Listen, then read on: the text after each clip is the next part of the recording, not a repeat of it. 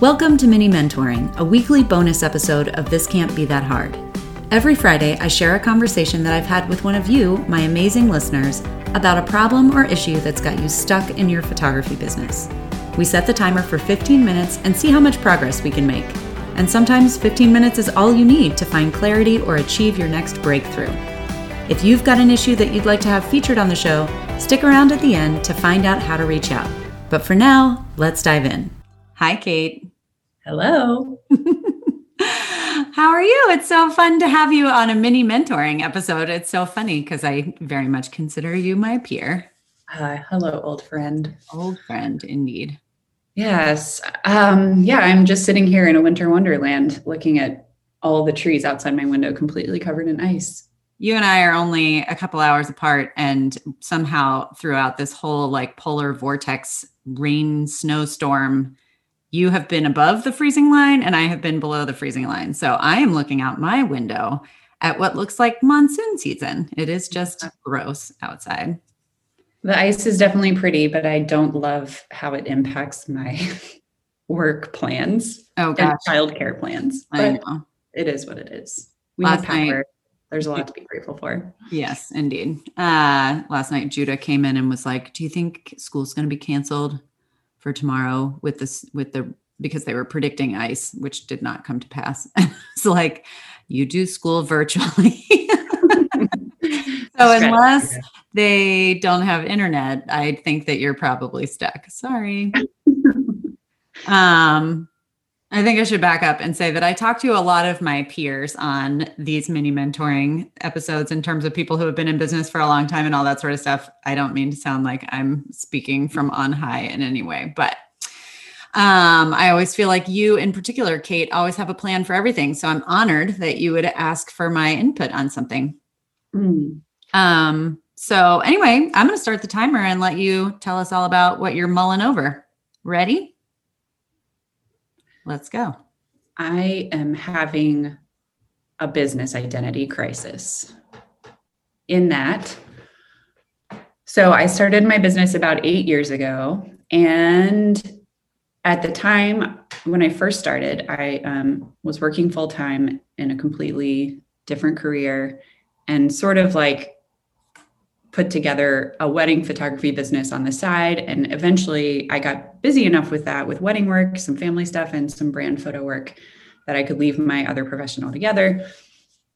So from the early days of my business, I've kind of done a few different things, and it's only gotten sort of more multi-directional since. I have a design business I run with my sister.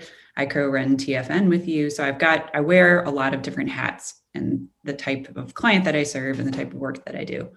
So I've sort of gotten to this point where I'm managing too many different brands, and I'm trying to consolidate in a way that makes sense to my audience and does not really cut out any work that I want to continue doing. Okay. So there's some work that I'm happy to say, I just don't do this anymore and set that aside. But I still very much photograph weddings and families, and I'm trying to do a little bit less of those, but still maintain it and really focus on commercial and editorial work. So at the moment, I have a wedding photo website and a family photo website. And obviously, within families falls maternity sessions and newborn. So there's, sections there too.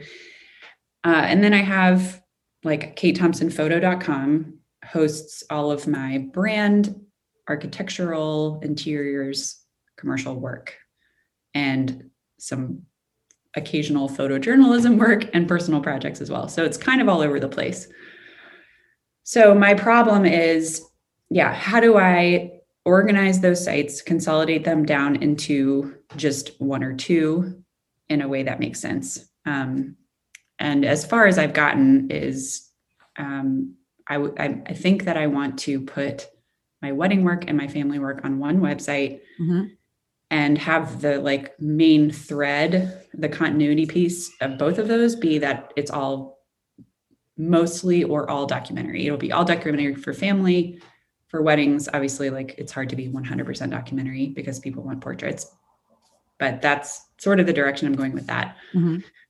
And then my other website, I would like to focus on interiors and architectural work, but I'm not sure if that means I should only include that portfolio or if I should continue to show like the brand portrait work that I've done and some headshots and product photography and all this other stuff that I'm able to do and very much happy to do, but may confuse maybe an architect who visits my site and says, oh, well, she doesn't really look like she specializes in this area, so I'm going to look for somebody else. Mm-hmm.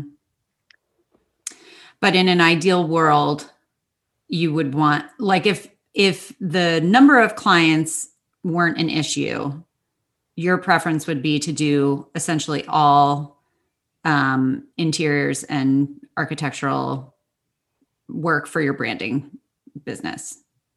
Yes, I think so. Okay. So I think everything else that you're saying sounds right to me in terms of like weddings and families are enough of a similar product and enough of a similar audience and overlapping audience that like lots of people have those housed under a single umbrella website. So that's not going to confuse your audience. And it will certainly reduce the amount of like maintenance that you need to do and, brand identity stuff that you need to deal with. So I think that's a great idea. And then as far as the branding and commercial work goes, I think that if what you want to be focused on is let's call them interiors and exteriors. If those are the things that you want to work on, do you have any past clients that would fall under an architectural, and I have one specific one of your clients in mind, the hotel that you have done a lot of work for. Mm-hmm. You have done exteriors and interiors for them, but also a lot of product photography, like little tablescapes and things like that, right? Shots, yep. So what if you were to do you have any other clients, architectural clients that you have worked with that you have done any product work for that you can think of? I don't think so. I do have some that I've done sort of like headshots and office space lifestyle photography for, more like brand photo work for their business. Okay. Less documenting their clients. Okay. Yeah. Great. So I think what I would suggest is that your portfolio on that website be all architectural in terms of exteriors and interiors. And then you have, let's say, 1 or 2 or 3 featured client links that show sort of a cover image. And then you click on it and it opens up a page. And it could be a blog post that you put together that gives some like good keywording and things like that, where you talk about your process of working with them. And it demonstrates both visually and through your words that like you are a more complete package than just an architectural photographer. You can also add headshots in, you can also do product work for them. But when someone first lands on your website and is looking at your portfolio and all of your wording and your pricing and all that sort of stuff, that is tailored entirely to architectural exteriors and interiors. So you're not confusing your visitors, but then as they start to dive deeper, maybe you're like inspiring them to be like, oh yeah, we could incorporate some of this other stuff that we need to get done, even though we came here because we were searching for a very specific kind of work. Does that make sense? Totally. Yeah. I hadn't really thought about it like that. And I think that's a great way to show it, because I think what I'm wanting to avoid is like, yeah, like I said earlier, an architectural firm approaching my website and saying, she looks like she's a jack of all trades instead of whatever, a master at this one craft that I'm looking for. Yeah. Yeah, that makes a lot of sense to me. I think, it's just one of those things where it's really hard to, there's a lot of like portrait photography that I've done in the last year that I'm super proud of. And it's hard to not put that front and center and be like, but you're totally right. Like the truth is, if I'm not necessarily interested in being hired for that kind of work going forward, then there's no point in putting it front and center. Sort of that like when you talk to everyone, you talk to no one. 100%. I mean, it is. And there are so many great photographers out there these days that like more and more. I remember, and maybe this is just my perception because maybe we all go through this transition over time, but when I was new and I would hear people talk about like, you need to specialize and you need to focus on one particular thing. And at that time, I was sort of the mindset where like, well, I know how to work a camera. What would you like to pay me for? Right. And so, you know, over time, I've done different versions of that, and it has sort of slowly whittled itself down. But I do feel like even if I were just starting today, that like niching down is so much more important just as the market gets more and more full of quality photographers. There are so many out there. So like if you can be the person who is extremely clear, I know that so I was telling you before we hit the record button that I'm in the process of like trying to hire someone. And I am looking at different agencies and things like that to try and find a pool of people to, you know, that I can look into. And so many of these agencies are like, we can provide somebody who can do this, and we can provide somebody who can do this. And there's like all these options. And it's like, I want one of them to take this advice and just get really specific and be like, this is what we do. And if I found the company that was like the missing puzzle piece for me, I'd be like, wonderful, make it easy. And then you're hired. Yeah. Anna and I kind of learned that lesson with Palindrome, which is a branding and design firm. When we first opened, it was like, oh, let's just be a collective of all our individual skills. Mm-hmm. But we were very confusing to everybody who came to our site. And ever since, it's been probably 2 years now that we were just like, nope, we do visual identity and brand design. That's it. You know, yes, I do photography, and here's my website if you want to check that out later, but like, this is what we do and we specialize in. And we just spoke to that one specific audience. Like our business has taken off since then. I think we're just not as confusing to people as we were before. It is. I mean, it's shocking how you can just look around and see that over and over again, all over in all kinds of businesses. So yeah, I think that if that's it, I think the hardest part about that is deciding what it is that you want to do, because especially when you are visually inspired by lots of different things, it can be really hard to say, I'm going to, and it's not to say that you can't take other work, but like to get really targeted about who you're speaking to. Obviously, like lots of photographers, you know, can photograph seniors and families and newborns and lifestyle and documentary, like, you know, you could do a lot of those things, but if you put all of that, then it's going to be an unclear message to everyone who visits. So I would say the same is probably true for what you're looking at. Yeah. Can I ask another question about putting weddings and families on the same site? Sure. So how would you suggest, speaking of hiring people, I'm in the process of interviewing copywriters to maintain blogging for my wedding and family work. How would you suggest navigating those, you know, running a consistent blog with those two very different, I guess they don't have to be very different, but those two themes? So, well, what's the plan with the blog?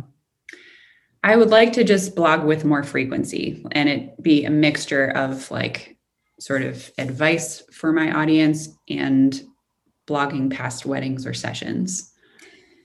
Yeah. So I don't blog anymore, but I've thought about it periodically, like if I were to blog, what I would be doing. And I think, so back when I was blogging, a lot of it was like, this family is so sweet and, you know, this funny thing happened. And, you know, I like to write. So it was kind of a fun exploration, but I did feel like there was a fair amount of repetition and whatever. And I think that when you go one step further and you hire a copywriter to write it, it becomes very challenging probably for them because they're not going to be at that wedding or that family session. So my suggestion might be that you create some kind of questionnaire or an interview series of questions that either you deliver to your clients or that you have your copywriter use to, I mean, it would depend on who the copywriter was and what they were charging you and all that sort of thing, but like to gather information from your clients. I did do a thing for a short period of time where I had several of my portrait clients write blog posts for me. And they talked about their experience working with me. And people seemed really excited, or some people seemed really excited to do it. And their pictures were featured alongside their thing. And so I had somebody write about like her toddler had a giant temper tantrum during the session. And I didn't give them any constraints. I just said, write about your thing. And those turned into amazing, it was the best kind of blog. I didn't have to write it. And it was kind of like a giant long testimonial. So if you could come up with some series of questions to talk to you, like, after the fact of a wedding, what was your, even if it doesn't have directly to do with photography, have them sort of answer a few questions, and then that could get fleshed out into a blog post that it might be the very best way that I could think of to do that would be to, after a wedding or a portrait session, ask them a few targeted questions about your session or wedding. Because if you have like this hilarious picture of like the first kiss because something weird happened or whatever it was, and you can have them describe that, and then you have the pictures to go with it, it could be super compelling, but it's from their perspective. And then they're also much more likely to share that, and their friends and family are much more likely to read it and sort of get a kick out of it because it's their story. I don't know, just an idea. I love that. Yeah. Sort of like theme-based and questionnaire-based. Yeah. Just to keep giving it some like variety because, again, otherwise I feel like it's the hardest part about blogging consistently or any of that sort of thing is just coming up with new ideas. But every one of your wedding and family clients has a story to tell. And a lot of them, are excited to share their story. They just got married. They just had a baby. They just had a really great photo session or whatever. And I think that anybody who's willing to take the time to do that for you, you compensate them with like a free print credit in the store or something like that. Like obviously make it, you could gift them a little bit for it, but yeah, for sure. That's great. Cool. Well, it sure was nice chatting with you. Nice chatting with you too. I'm sure I'll talk to you again in the next few days, but I hope that was helpful, and call again anytime. Would love to. That's it for this week's mini mentoring session. If you've got a problem or issue in your photography business that you'd like to have featured on the show, go to thiscan'tbethathard.com/mentoring and use the form to submit your information. I can't wait to hear from you.